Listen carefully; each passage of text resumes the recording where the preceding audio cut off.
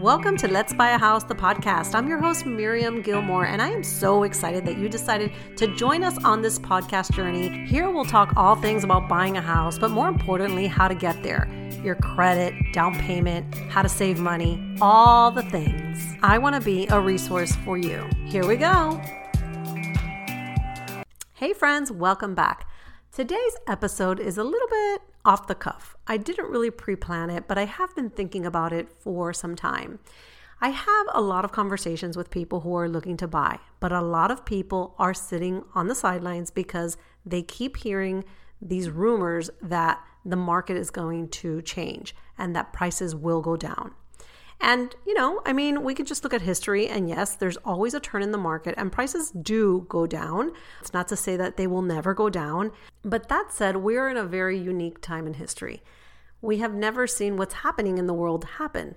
There is this pandemic going on, and there are states that are completely closed, which is causing for people from those states to come to Florida. So in this particular state, where we are here in Florida, prices, I do not foresee for these prices to decline anytime soon because there is a big demand and there's not a lot of product. So this is why I don't foresee prices going down in the foreseeable future. So I understand many people's thought process, right? They want to get into this really nice house, let's say a 4-bedroom house, and their price range for a 4-bedroom house is maybe above $500,000, and they just don't have the money for down payment right now.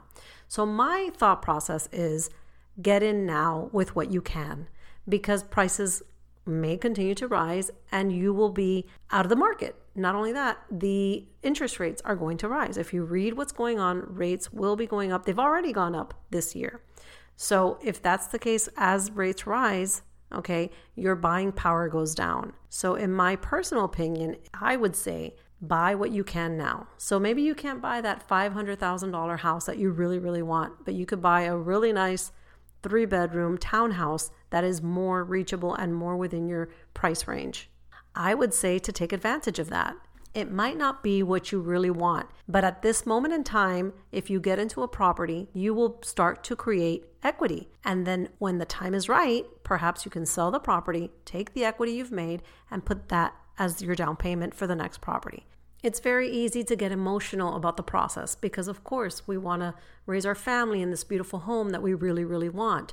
But if the prices are just out of reach, my personal opinion and professional is to get in now into whatever you can afford. As the time passes, you will create equity in the property that you are living in. You can then turn around, sell that property, take the equity, and put it as a down payment into the larger home that you want. Not to mention, you might not even have to do that. Maybe your circumstances change. You got a better job, you're making more money, and you can keep that property as an investment property and then put a down payment for the other property. And now you have 2 properties, your investment property and your primary home.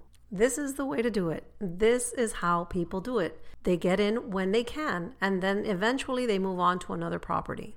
I would love to see you take advantage of this because honestly, rates are still super low. And if you have the opportunity to buy a property, be it a condo, be it a townhouse, I would say to get in because it's way better to be in a condo or a townhouse that belongs to you than to be renting. And interest rates are very low, so you can probably get something at a very good price and a monthly payment that works out for you. And then down the road, you can see if that property that's more expensive really makes sense for you. And it probably will, because as time passes, we get better jobs, we move up, we do better, and then we can afford more. But now you already have something accumulating equity for you today. It's like I said before, we get emotional about things. So you really just have to look at this as a strategy to get you to where you want to be. I hope you enjoyed the podcast and that you found it beneficial. And if you have any questions, I always tell you guys to reach out and I'm happy to answer any questions that you might have. My information is in the show notes and I'll talk to you next time. I want to thank you for joining me on this episode of Let's Buy a House, the podcast. It's always my joy and honor to have you as a listener. And I would love nothing more that if you found value and you enjoyed this podcast, that you'll share it with your friends. Maybe leave a review. It's always such a nice thing to hear from you guys.